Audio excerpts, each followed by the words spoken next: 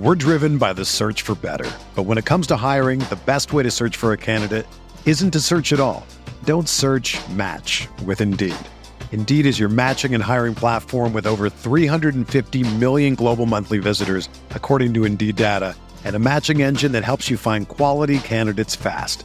Ditch the busy work. Use Indeed for scheduling, screening, and messaging so you can connect with candidates faster.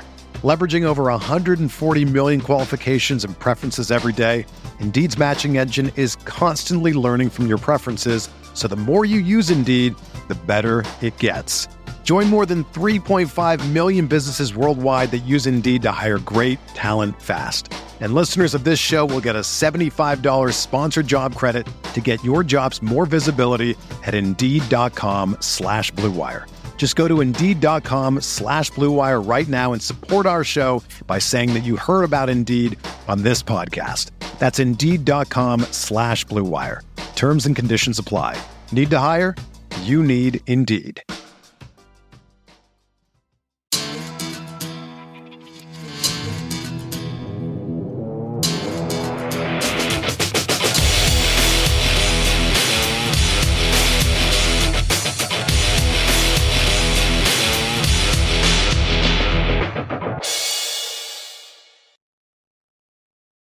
Hey, what is up, everybody? Welcome inside the Guilty as Charged podcast, coming to you live from the BlueWire studios here in Las Vegas. So, my name is Steven. I am your host, as always, coming to you to talk about the first day of the 2022 NFL Draft, preview a little bit of day 2 and day 3 as well.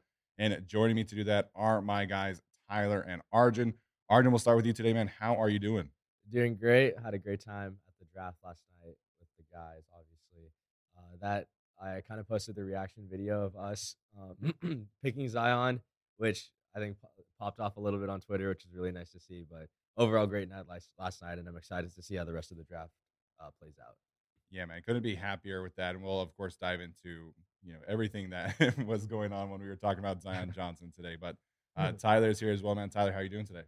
I'm doing so well, man. I mean, I can't believe we're back here at the Blue Wire studios. Thank you, Blue Wire, for this. Thanks for the guys in the booth, obviously. Just happy to be here in Vegas watching the draft. And yeah, that reaction from us, I mean, it was genuine. We were so excited for the pick, and we'll get into it. I could not be more happier this morning. Yeah, the lots of shared emotions. I thought I might have a lost voice from how much we were yelling yesterday, but thankfully we're all good. So, like Tyler said, we're going to dive into everything and as it pertains to how Zion Johnson could fit in with this team, our reaction, and just overall general analysis there. So, before we get started there, I want to say this was our first draft in person. This this was a really unique experience, I think, and James Ebo, if you follow him on Twitter, he's been going to the draft for 20 years straight. But this is the first time in my life that it's been on the West Coast, and so we made plans a few weeks ago to come out and have a great time, and I think we were able to do that. So, Tyler, we'll start with you, man. What was it kind of like with your first time being at the draft in person? It was fantastic. I mean, Vegas has done a really good job with this whole event. I think it was really mellow, but also very fun. Outside of the magician that everybody booed on stage before the actual draft, everything was great. The fans were great. There were no fights, no problems. There was shade at the right times. It wasn't too hot. It was perfect. I loved being here, and I can't wait to go to the next one. What'd you think, Arjun? Yeah, it was great. I think the best part about it was you saw a collection of every fan base that was there for the most part. Even the Rams fans were there, Broncos fans were there. Yeah. Even teams that didn't have a first round pick, you had fans that were there. And not only for the Chargers, you got to just see how fans reacted to certain picks. I mean, one of my favorite moments was when the Steelers selected Kenny Pickett.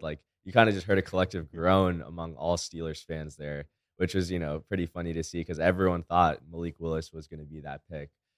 So that was kind of one of my favorite moments there, and obviously the Chargers pick. I think we got the most hype out of anyone in around from the people around us, which is a cool sight to see. Yeah, we were all jumping up and down about Zion and yeah, just really freaking out. Everybody's looking at us for a guard. You guys are this happy about a guard? Yeah. So it was a good time. It was really interesting to see once teams started making their selection, certain fans would leave. Yeah. And then randomly after pick 20, we just got surrounded by Broncos and Vikings fans. And I thought that was really interesting. Vikings fans really showed out to the draft this week. So props to them.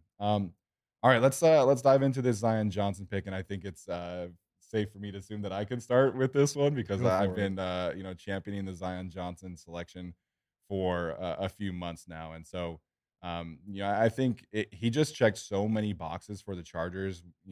In terms of his profile, in terms of his character. Brandon Staley said last night that they were so impressed with him in their meetings and just the overall intelligence and Brandon Thorne shared a clip today of the film breakdown that he did with Zion. And already, just like the attention to detail that somebody like Zion is going to come into the league with really is something that stands out to me when you just hear him talk and when you hear him break down film with Brandon Thorne and things like that. So I think from an intelligence standpoint, from a character standpoint, he's just exactly what the Chargers are trying to build up front. And then you add in, the 9.75 RAS score, you add in the elite film in the ACC, the versatility that he can play guard, center down the road. I think he just really was a perfect fit for the team, for the culture. And then you just add in that he's a really freaking good football player. And so, I would always tell people, he's a top 5 player in the class for me. And it's like, well, 17 is too early for a guard. That's just not a premium position. Would rather go in other places.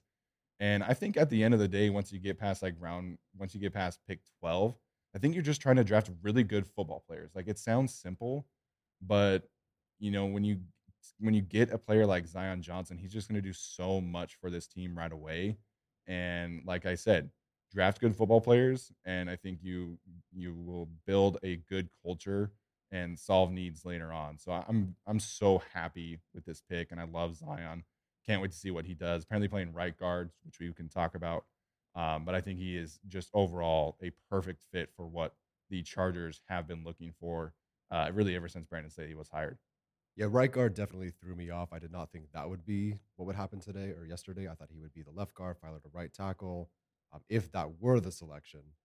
But him playing right guard works for me. They said they wanted to be more balanced on their offensive line, and so now they are. You have Slater, you have Filer, you have Lindsley, you have Johnson. You might have Trey Pipkins.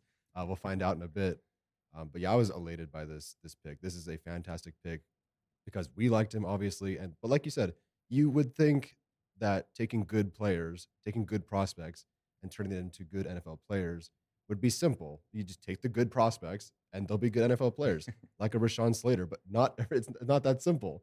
Some guys can reach for a Tyler Smith or I like Cole Strange a lot, but that's potentially a reach. But to me, Zion Johnson was, at least for us and for the Chargers, obviously, the best player on the board. And if you're going to bug me about them not being able to trade back, and they could have gone to 20 and gotten a fourth or something. Like, listen, if Zion Johnson's an all pro, 5 of the next 10 years or whatever, don't care. If he was picked at 17 or 20 or 21 or 25, like, whatever. Sure, would have been the perfect selection to trade back and get him? Sure.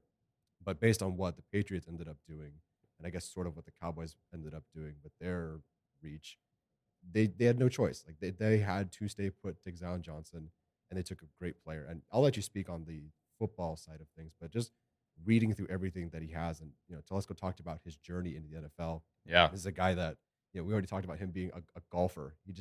He was a golfer, and he decided to try like football also. Started 19 games at Davidson, transferred to Boston College because it was academically renowned. He was first team All Pioneer Football League at Davidson. Mm-hmm. Then second team All ACC. His first year at guard, he moved into tackle. He's third team All ACC. He goes back to guard. His first team All ACC. His final season. He's got a bachelor's degree in computer science and master's in cybersecurity policy. He volunteers at Boston College. He's an AB student. He's on the honor roll several times. He was voted team captain. 22 Reese's Senior Bowl Player of the Week. He goes to the combine and tests that elite score, like you said. Oh, and by the way, we had him as the highest graded interior offensive lineman in the last 2 classes. So all those character things and all the things on the field as well. It was the safest prospect with the highest floor, in my opinion, and I think genuinely also the highest ceiling. Yeah, before Arjun jumps in here, highest graded interior offensive lineman I've ever studied in 3 years. Oh wow, okay. So I didn't do that. 2020. Yeah, 2020, the 2020 class was just me and Jason, but Zion Johnson to me is just a fantastic player, regardless of where he fits. And I think that's really what the draft is about. And so, I'm glad you laid out everything that he's kind of accomplished and the person he is. And we'll get into the football stuff, but yeah, highest graded interior offensive lineman I've ever studied. Granted, it's only been 3 years, but I think that carries a lot of weight. Yeah, no, I think like the thing that needs to be said is like this might not be the most sexy pick. This might not be the pick that like everyone is going to talk about, especially given all the trades and everything else that happened.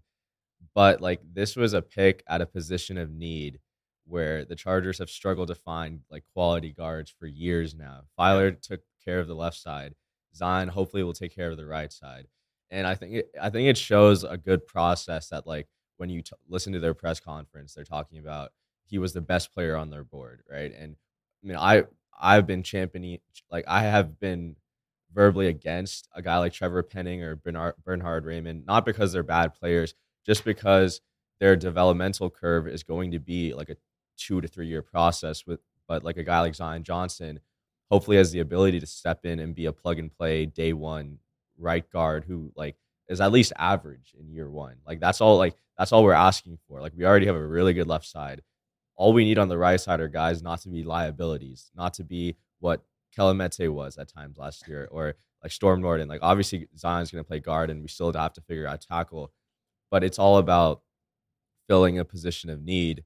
And given how the draft played out, like there was no receivers worth taking. McDuffie was there, but like there's obviously concerns with like if you start him and Asante, you have two guys under like 5'11. So you go with the safest player on the board. The Chargers have done a great job of filling their roster out throughout free agency the past 2 years to the point where you only have one or two holes, and this was one of those holes. And I'm glad they filled it. And like you guys talked about, the run on guards came immediately after with Strange. With Tyler Smith is going to be a guard for the Cowboys. Kenyon Green went before. I mean, like I think they got the player that they needed to. And while it may not move the needle as much as maybe like a top receiver or like a star corner would, I think it did the job. And I think overall it was a good pick by the Chargers. Yeah, when we're sitting there at I think like pick 12, it was like, okay, Jermaine Johnson could go here. Jermaine Johnson could go here. Okay, what about Trey McDuffie? So, I last year I was very calm with the draft, right? Because I knew that the Chargers were going to take a left tackle, whether it was Rashawn Slater or Christian Darrisaw. That was what we had heard, and that was what was obviously very public knowledge. And this year, man, when the way that the board played out, I was just like, they could go any direction, and I would not blame them. You take a pass rusher like Jermaine Johnson, take a corner like Trent McDuffie, who we kind of talked about could play a little bit safety for them. But they go with Zion, man. And I love the way that Brandon Staley was talking about it afterwards because he said verbatim he was the best player available on their board, and they didn't want to reach for a better need. So, there were a couple things in the press conference that were kind of an indictment on Trevor Penning and how they viewed him.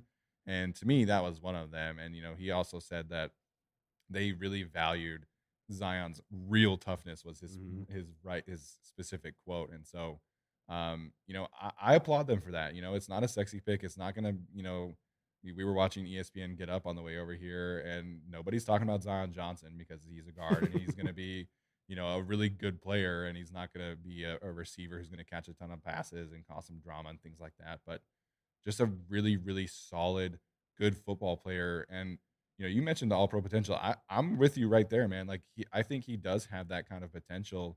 And you pair him next to Corey Linsley, and, we'll see what they do at right tackle. But I think you could make a legitimate argument the Chargers have the smartest offensive line in the league with Rashawn Slater, Corey Linsley, Matt Filer, and, of course, Zion Johnson. So I do think that Zion Johnson has a lead upside. I mean, I have him as my 5th overall player in the class. So, obviously, that's where I'm at with him. But, there was a lot of people on Twitter talking about, like, why do we draft a guard? Like, they could have taken a receiver. They could have taken a quarter. It's like, well, again, you just draft the best player available to you, and then things kind of work itself out, right? And, they can figure out right tackle later. They can draft a receiver tomorrow.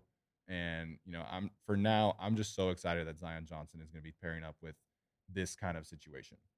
Yeah, I mean, listening to Brandon Staley, he could sell me any bridge and I would buy it True. for what it's worth. But just hearing him speak, especially about that, they loved Zion Johnson's real toughness, and they didn't want to reach for a tackle. They're talking about Penning And I've never seen Staley really do that, like talk about another player not on his team.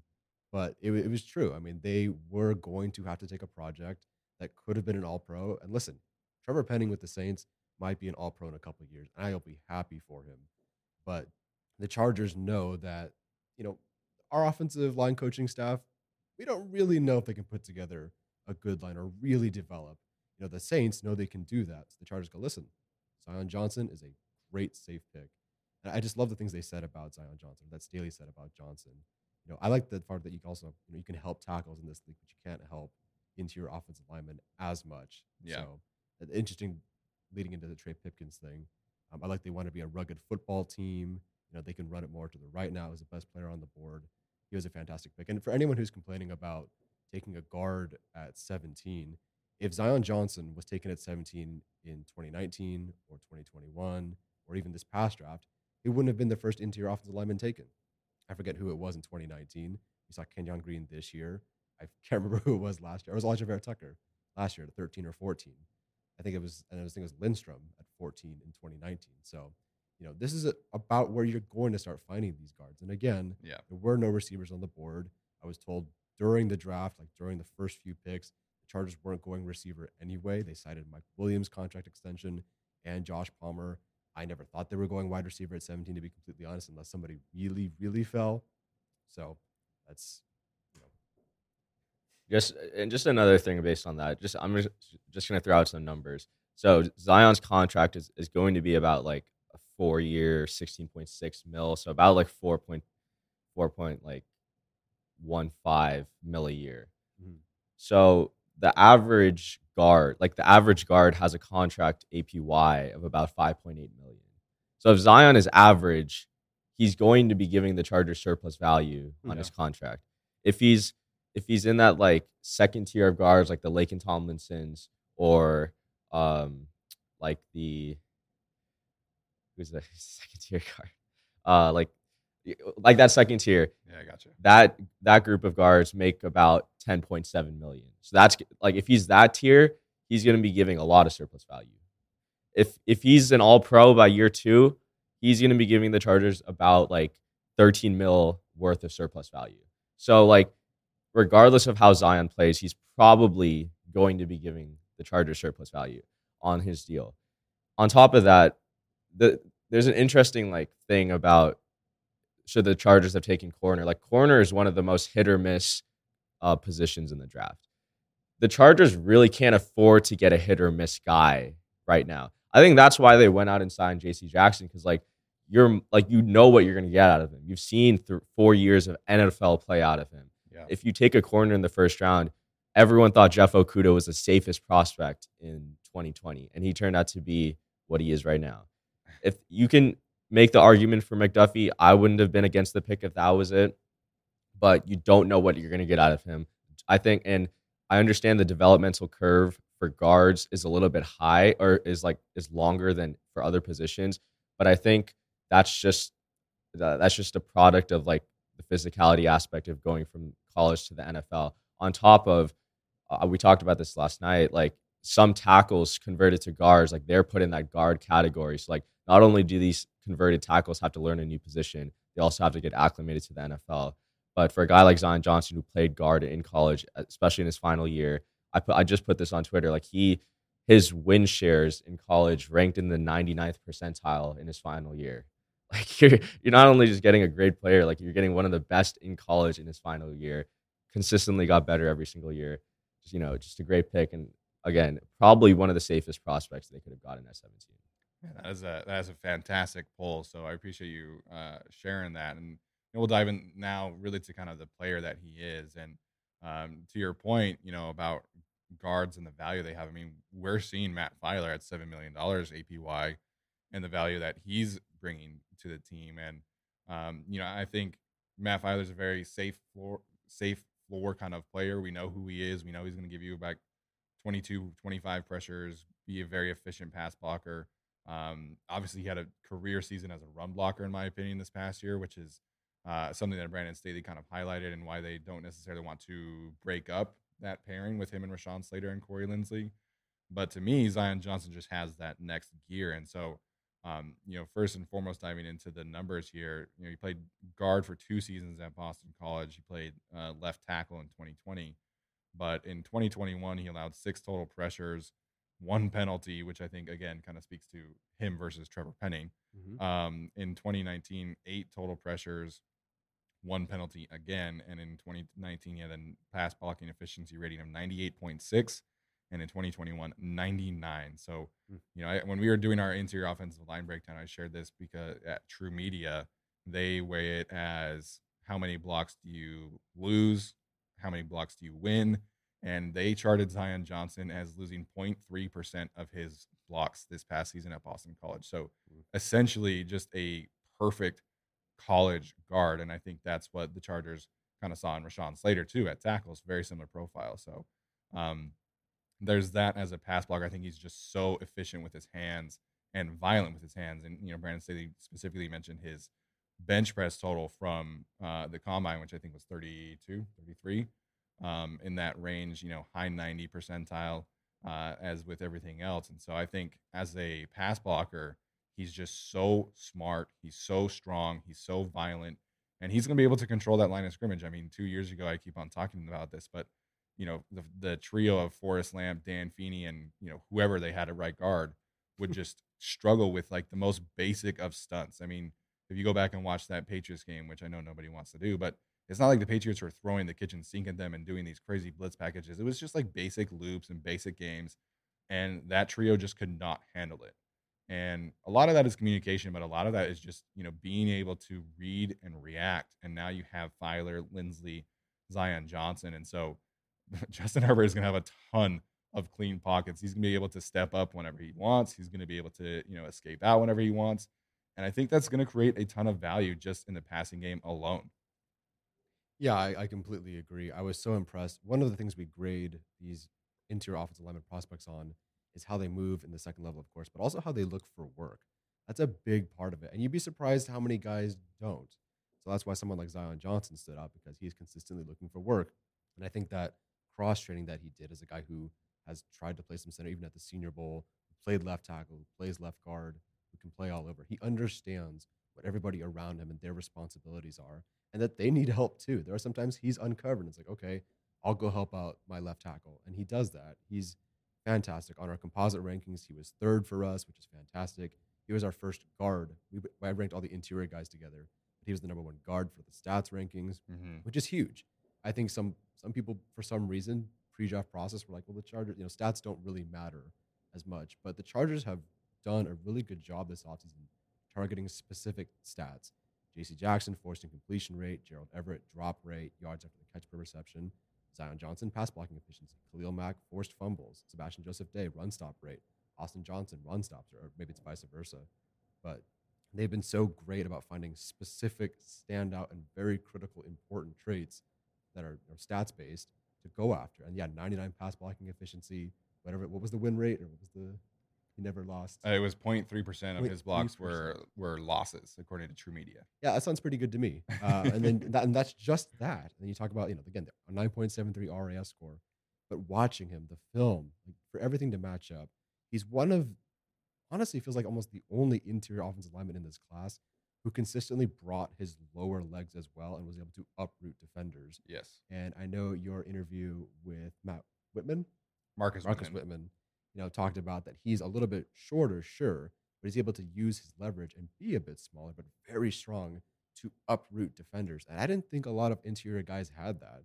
Not just blocking guys up top. I like Marquise Hayes from Oklahoma. He's my interior offensive lineman 4. He's more of a top-heavy sort of guy, and a lot of these guys are. Zion Johnson blocks with his entire body, and that's huge. That's something that Duke Manyweather absolutely preaches. So body control for sure. There were plays in the game where I swear I saw him running the arc as like a pass protector.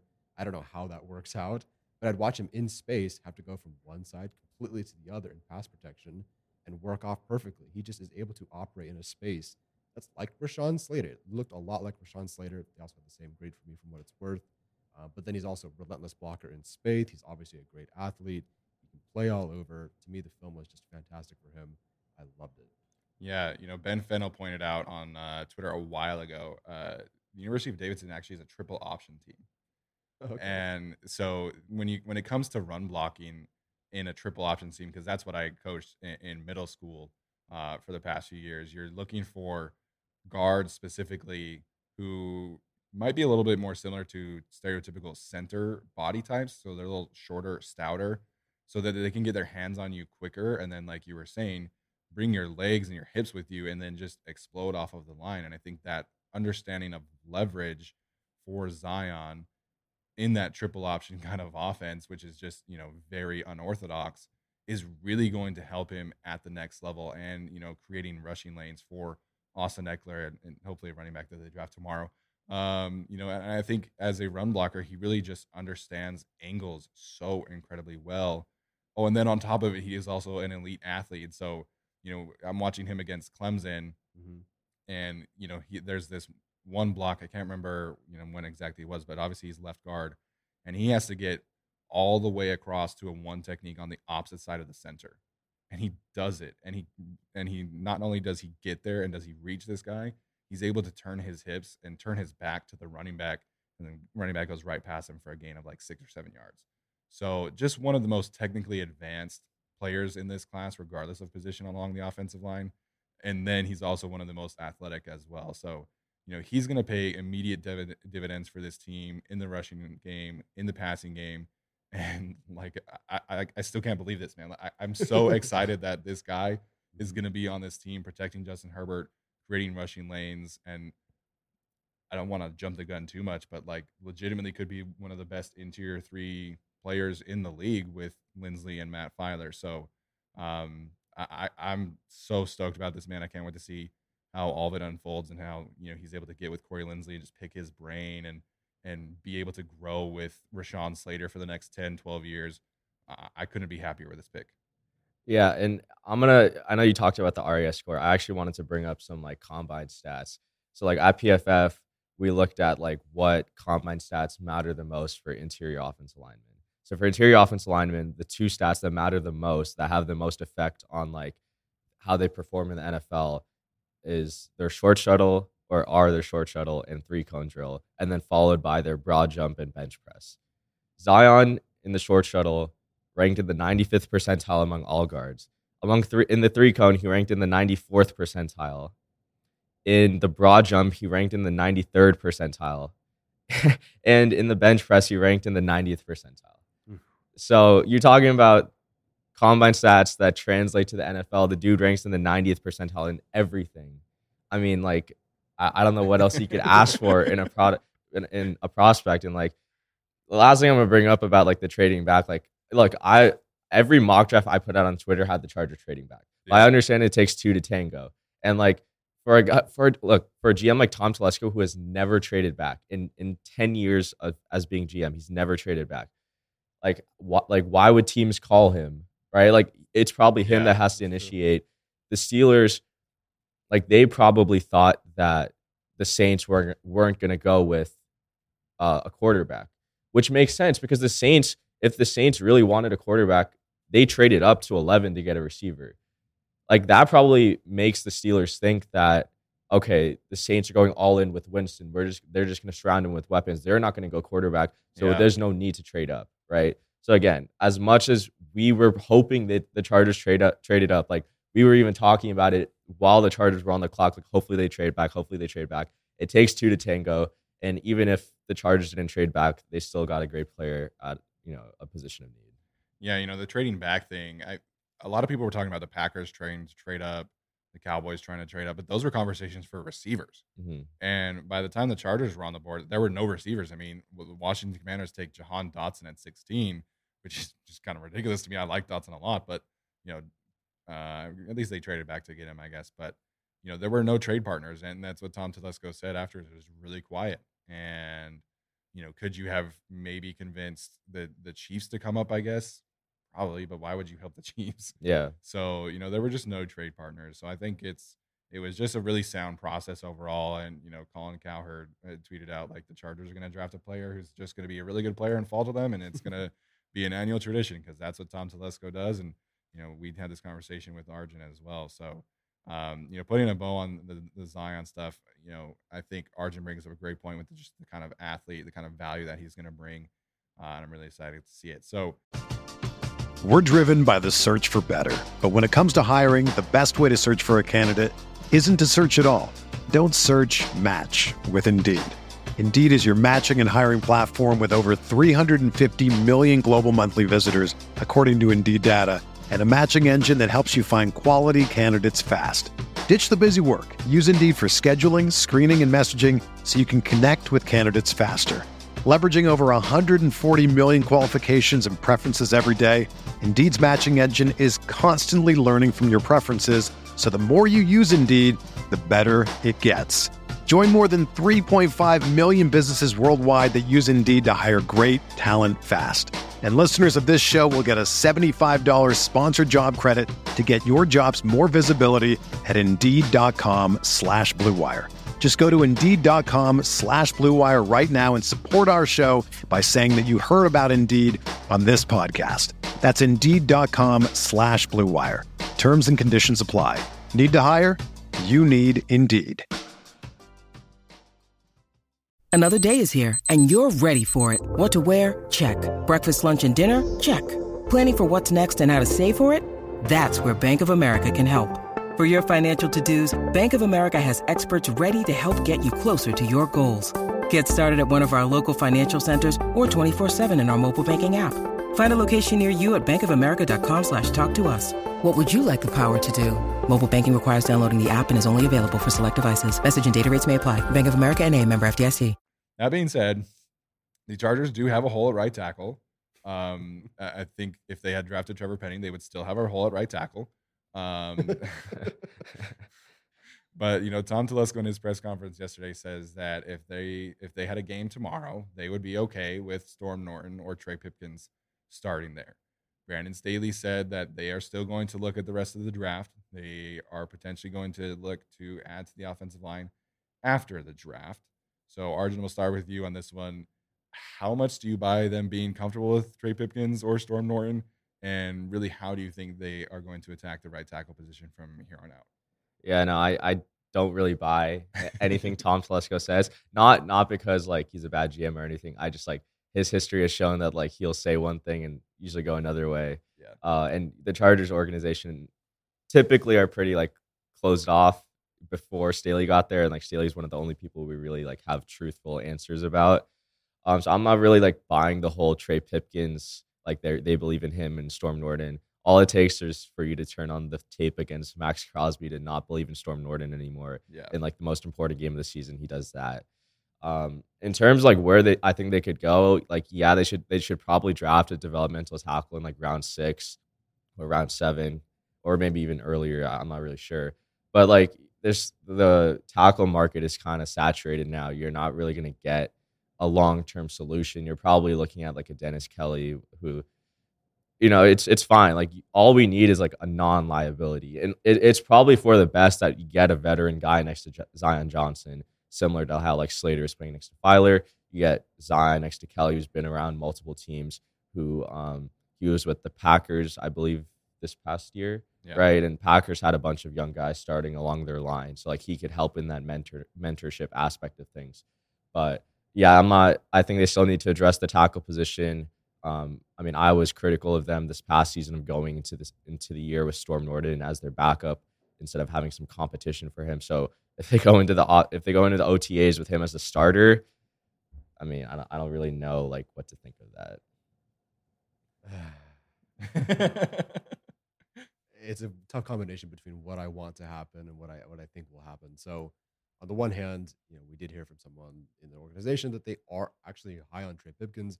But we've heard that before. And again, they drafted Rashawn Slater. Then Pipkins never touched the field for them last season. So, who knows? But again, to counter that, Duke Manyweather says, hey, Trey Pipkins is working with me, and he's one of the most improved players I've seen. Now, does he go from bottom shelf to like the next shelf? Are we talking average starter? Where are we at here? Anything's an improvement, man. Yeah. Right, exactly.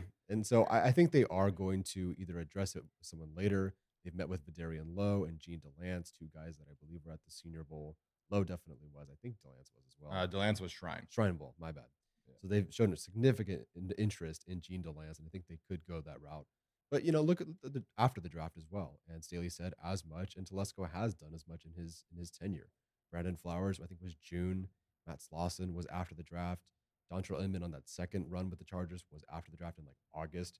Christian Covington, we were like, oh my gosh, they need a defensive tackle. And after the draft, oh, here's Christian Covington. He signed with the team. It's like, okay, great. We have defensive tackle depth.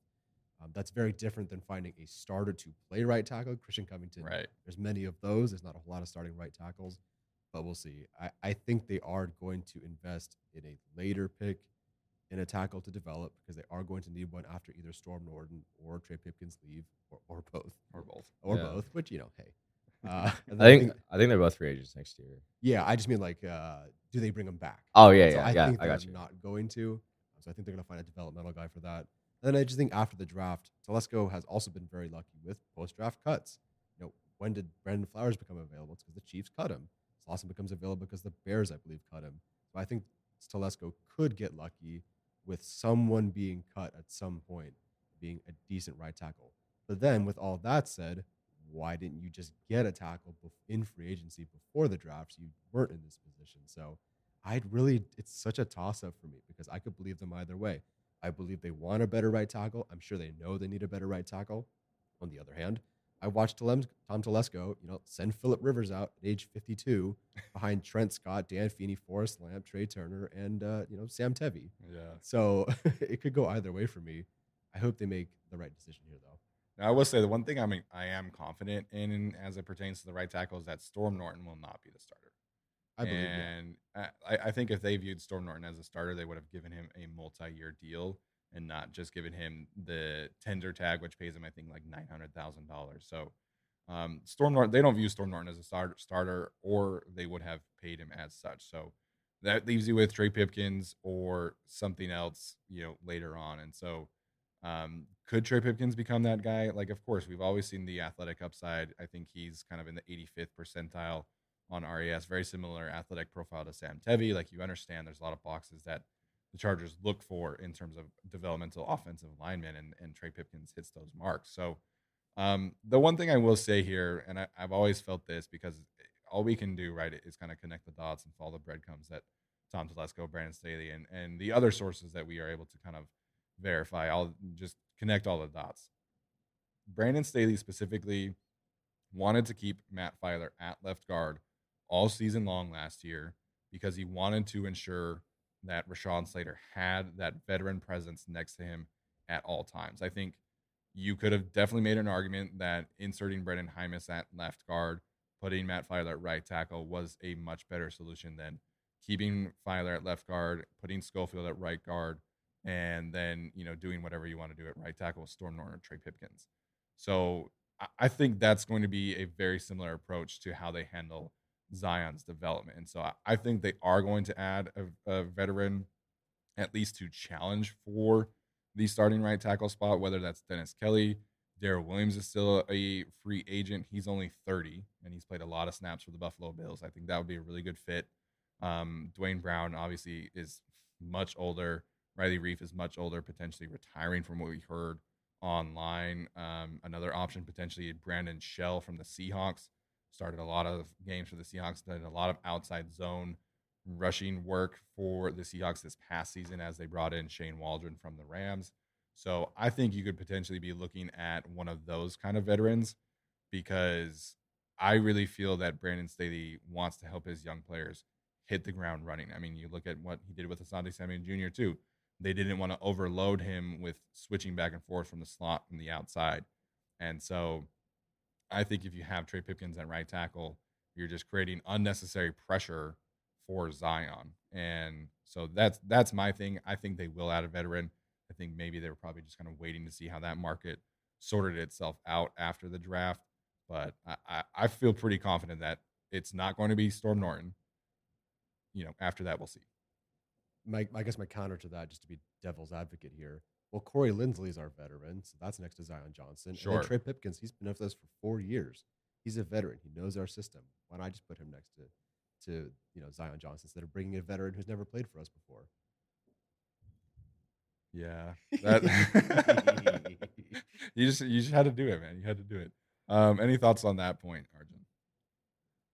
I mean, yeah, and I agree with what you said. I don't like if they're starting Trey Pipkins. I mean, Duke Manyweather better get like a royalty if the Chargers make the Super Bowl or good. something. Yeah, if he's Hire good. him as an honorary consultant officially, get him on the books. Yeah, no, honestly though, but like, yeah, I think at some point the Chargers are probably gonna have to see if like Trey Pipkins is like worth bringing back in 2023. Right. Like, That's a good point. like the tackles you brought up in the free agency market, I mean, like they're all going to be 1-year deals, right? So like you're still going to have a long-term need there, and like the problem with that is like, the Chargers don't really have the money to go get a long-term solution next year in free agency. Right. And so then are you stuck taking another offensive lineman in the draft, right? And that's where like I could understand the Pipkins solution, where like maybe he's average, and then you can bring him back on like a really cheap 2-year deal after that. We just really don't know what Pipkins is anymore, just because like we haven't seen him play consistently for at all in 3 years, because he's never started it consistently. So he's not a Brandon Staley pick. It doesn't really seem like he would be a Brandon Staley pick. So like I don't really know what Brandon Staley thinks of him. But the way Staley talked about tackle in the press conferences, it made it seem like they weren't like too confident about Storm or Trey Pipkins starting next year. Yeah. So to your point, like, if we just kind of play the Trey Pipkins starting scenario out, and let's say he does have a good season and they think that he could become more than that, Joseph Noteboom from the Rams, who obviously Brandon Staley is familiar with, signed I forget how long it was, but his current APY is 13.3. It was like 3 years. So 3 years. 340, I think. So that could be a solution. And I think there is merit to that in finding out, if Trey Pipkins can give you that value. And I know it's still possible that he is a valuable swing tackle and he does get a re-sign. And I think that is kind of another scenario. And maybe that's kind of where their head is at too. But I think we will see them add a tackle tomorrow, or somebody at least with the ability to play tackle, or not tomorrow, I should say on Saturday is kind of how we're expecting that. They've just done so much homework on that day 3 group, whether it's Gene DeLance or Braxton Jones at the Senior Bowl from Southern Utah, or Ryan Van Demark from Connecticut, or Jatiri, I think that's how you say, Jatiri Carter from the Southern University. So I do think that we will see them add a tackle to the group on Saturday, and I guess we'll kind of see about the veteran. But Arjun's point about finding out if Trey Pipkins has that long-term value or not is definitely a good one. And like Tyler said, he is going into year 4. Well, sometimes I guess I was gonna make a joke of it. Forget it. Point is, Tom Telesco does not re-sign his guys in the draft. So yeah, I'm sure they want to see if Pipkins could be a long-term option. ... for another team. If Keenan Allen and Trey Pipkins are the only round 3 picks or later that he's re-signed, I will be stunned. I can't imagine looking at Keenan Allen and Trey Pipkins as the 2 guys they invest in. It's certainly not. Is that really it? Like since he's been hired, Denzel Perryman got a 1-year extension. Like that's pretty much it. Yeah. Wow. And we just saw Kaiser White break out $3.5 million, not get re-signed. So Trey Pipkins in one potentially year for $13 million, I don't buy it. So I'm sure they would love to, kick the tires on Pipkins, leave him out there for a year, play good tackle. But I don't think they're bringing him back. Yeah, the to be fair, the 13.3 was just the number that I threw because of Joe Noteboom, and so Joe Noteboom was legitimately good for the Rams in the absence of Andrew Whitworth over the past few years. But I don't know. We'll see. All right, we'll wrap up our conversation today just about kind of the players that we would like to see them target later today and tomorrow in the drafts. Of course, they have the 6 picks in the 6th and 7th round, so potentially a lot of dart throws. Arjun, who's kind of someone that you would really like to see them land today in the 3rd round, or I know there's a lot of talk about potentially trading back into the 3rd round and getting a 2nd one. What kind of process would you like to see them follow today? Well, I don't know. It's a weird way like how the draft is played out. I mean, I personally think they have like enough picks. Like, obviously, I'd advocate for trading down instead of trading up, but like they have enough picks where like they don't really need to trade down as much because like they have a ton of comp picks. Yeah. So at this point, you just kind of like let the draft play out and you go get depth. And like they should be getting corner depth, edge depth, or interior D-line depth in round 3, I think. I know receiver is going to be like the hot one, like, oh, just go get someone who's fast or who's shifty or who's really agile. But like I'm fine with the receiver depth they have. The 5 that they have is fine, and they don't really need to go invest like a kind of a premium like pick in the receiver group. I Right. think you're one injury away from Chris Rump starting. You're one injury away from Tavon Campbell starting. You're one injury away from Christian Covington starting. Right. So like, or Jerry Tillery, like whoever's going to start between Tillery and Covington. So I think you need to go get an edge, go get an interior D lineman. Hope I would go between corner and edge just because those are more premium positions. Yeah. But like I wasn't really as in tune with like the round 3 edge guys as much as you guys were. So I'm gonna pass it over to you guys to give out some names. Yeah, just the way the draft played out yesterday. I mean, obviously the run on receivers early, the run on interior offensive linemen, kind of in the back half, really left a lot of good options in terms of edge rushers, in terms of cornerbacks. And I think that's an area where the Chargers could certainly get a legitimate player. I mean, like there was a ton of buzz around Arnold Ebiketie going in the first round, a ton of buzz around Boye Mafe going in the first round. Both of those players are on the board. I can't imagine the Chargers would be taking David Ojabo, and I don't think he'll be there at I 79. wish. I wish, right? Oh But my that'd be a great long-term solution. But that's an area where I feel like they can still get a player. Drake Jackson on the board. He had some late round 1 buzz like Mhm. we talked about yesterday. Nick Bonito, who Tyler's really high on. Myjai Sanders, who I really like. D'Angelo Malone, who I like as well. So edge market is where I would tend to lean just because once you get past a certain point, you're not going to get a player that is ready to contribute right away. And so there are some other edge rushers that I think are interesting if they had signed like Kyler Fackrell back, if they had kind of that third edge rusher. But, if you get down into the Tyreek Smith range or Jeffrey Gunter from Coastal Carolina or Amari Barno, I'm just not comfortable with them like coming in and filling a role right away. And so if you get Nick Bonito or D'Angelo Malone, I'm pretty confident that they could come in, give you maybe 15, 20 pressures on the season, be that reliable third edge rusher, and give them some versatility because those two players are more twitchy, bendy kind of players, which would allow them to put Khalil Mack, Joey Bosa on the inside a little bit. And I do think that Chris Rump is a good run defender. So I think I would be prioritizing one of those two players, or Myjai Sanders again, kind of one of the more underrated pass rushers in this class. I would be very happy with one of those 3 players if they were the pick at 79 later today. Yeah, in our dueling mock drafts episode, you took D'Angelo Malone as your edge rusher, I believe in the 3rd round, if Yeah. I'm not mistaken. Mhm. But you just kind of had to because all these edge rushers were projected to go early Yeah. based on the consensus board. It wasn't your favorite pick. I think he's like your last edge that you would He take is, in yeah. round 3. And even then, it doesn't feel great. But the drop off again from there to the next guys in round 4, round 5 is significant. And where you get to a point where you're not going to draft a round 4 guy to start at edge 3 over Chris Rumpf unless he blows up training camp. I just doubt that for them. So if they do want a true edge 3, and again, I would love for it to be Chris Rump. I just don't think it'll be Chris Rump. But if they want a true edge 3, I really think that 79th pick has to go to edge, and I think it should. Again, corner, it's wishy-washy. Devon Campbell starts. I don't like it.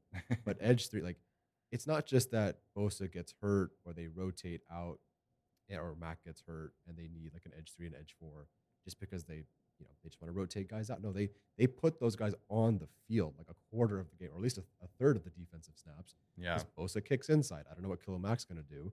But that edge 3 is going to play a lot of snaps. I don't know how much corner 4 is going to play. Corner 4 playing is more based on the injuries, I think. Right. Whereas edge 3 is a priority. They are going to play that edge 3. So the way the board's falling right now, I kind of thought Ojabo could go in the first round with that first year option. I definitely thought Ebiketie was going to go in the first round.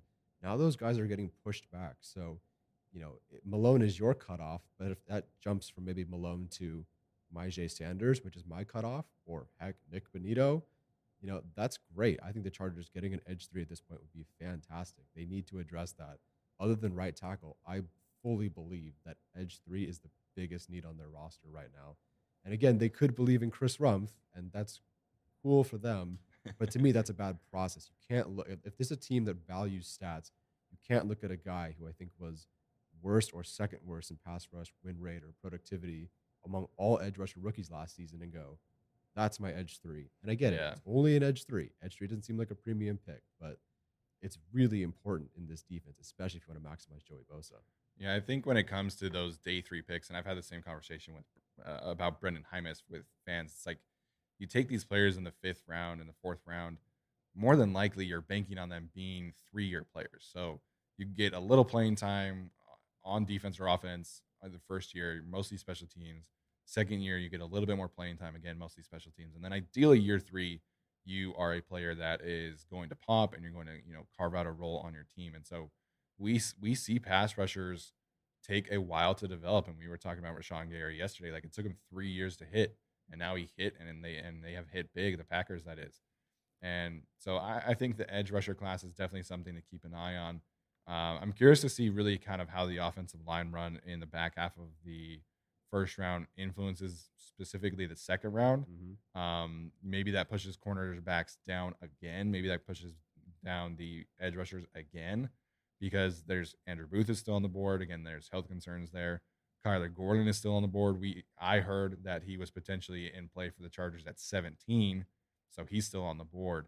And then you get to guys who I think are more in their range of being available at pick 79, Alontae Taylor, Martin Emerson, Tariq Castro-Fields, Kobe Bryant, Marcus Jones, Damari Mathis, Mario Goodrich, Roger McCreary still on the board. He was getting late first-round hype for a while.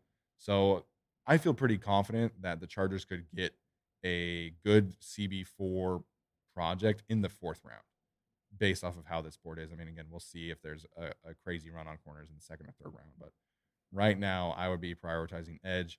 And then, hey, man, listen, like if Abraham Lucas is there at 79, I think that's kind of best case scenario right now. But again, I just don't think that's going to happen. So I think my preference at this point would be edge today, corner early tomorrow, and then you can figure out running back, get a developmental right tackle, safety, linebacker later on after that. Yeah, I completely agree. And even I know people really want that wide receiver, but I just think I said this when Carter was signed, and they were like, well, why would that take them out of wide receiver at 17? It did. I really think the Chargers think that they've upgraded enough, and I think they have. Like Telesco said, he didn't want to take a step backward on offense. They did not take a step backwards on offense. They are projected based on the Zion Johnson signing or the drafting, obviously, maybe a right tackle upgrade, Gerald Everett, Josh Palmer gets better, Mike Williams another year in the system, everybody another year in the system. Yeah. They got better. So I know everyone wants that wide receiver. And listen, if they take wide receiver at 79, I would get it. That to me is smart. You played the board really well, especially with what happened yesterday. But I think just in general, Chargers knew if they go wide receiver at 79 that they could have gotten someone later. Like they knew that they could have waited. Khalil Shakir, Alec Pierce, whatever. So if that ends up being someone at 79, great. But then again, like I said, early in the draft, someone said they're not taking a receiver at 17. Yeah. They specifically cited Josh Palmer and Mike Williams, of course, but Josh Palmer. So I do think he is going to have a significant role along with Jalen Guyton. I think they're cool with that. And then running back, I don't think they do that in the 3rd round. I don't want them to really do that in the 4th round. They don't need to. They don't. All of the running backs are on the board. None of them went. Yeah, exactly. No, absolutely. Breece Hall could have gone 1st round. I believe he was there too at the draft, and he didn't go, and that's totally fine. Running back class isn't fantastic, but I think it's deep enough. And the Chargers have invested.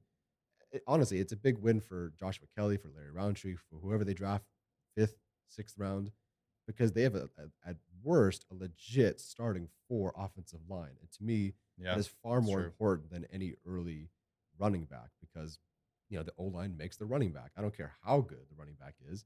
Najee Harris, what was his yards per carry? What was his whatever? I mean, the Pittsburgh line was terrible. But he's a great player, but he can only get them so far. So I think, they've invested in the line. I know people want wide receiver or even running back. Everyone wants Jerome Ford. Everyone wants, Calvin Austin. I get it. You shouldn't want Jerome Ford, Alex. He's not watching, but he's catching strays right now. I just think they can wait. So I completely agree with you. Edge 3 at 79 would be perfect. If the right guy isn't there, I get it. And honestly, it's wishful thinking right now for the right guy to be there.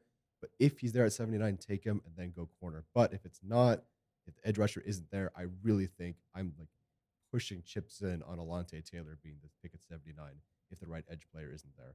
Yeah, Alontae Taylor just checks so many boxes. And, this coaching staff is placing such a high priority on connections to the coaching staff, and Alontae Taylor has a bunch of them. So I think that would be a fantastic pick. He is, let me make sure I have this right. Alontae Taylor is my cornerback 7, so he's right next to Kyler Gordon. So he's my highest third-round grade corner, and I think that would be a fantastic pick. So that's going to do it for us today, guys. Again, could not be happier about the Zion Johnson selection. Really excited to see how the rest of this pans out. I think the Chargers have a lot of good options based off of how the board plays later today. And then tomorrow they have all of those 6th and 7th round compensatory picks. So going to be fun. If you're still in Vegas, hit us up, man. We will be potentially going to the Chargers party later tonight. So if you see us, come say what's up. So thank you guys so much for tuning in. Thanks again to the Blue Wire studio for hosting us today. We'll be back tomorrow to kind of wrap up our draft coverage, and we'll see you guys then. All right, we'll talk to you later.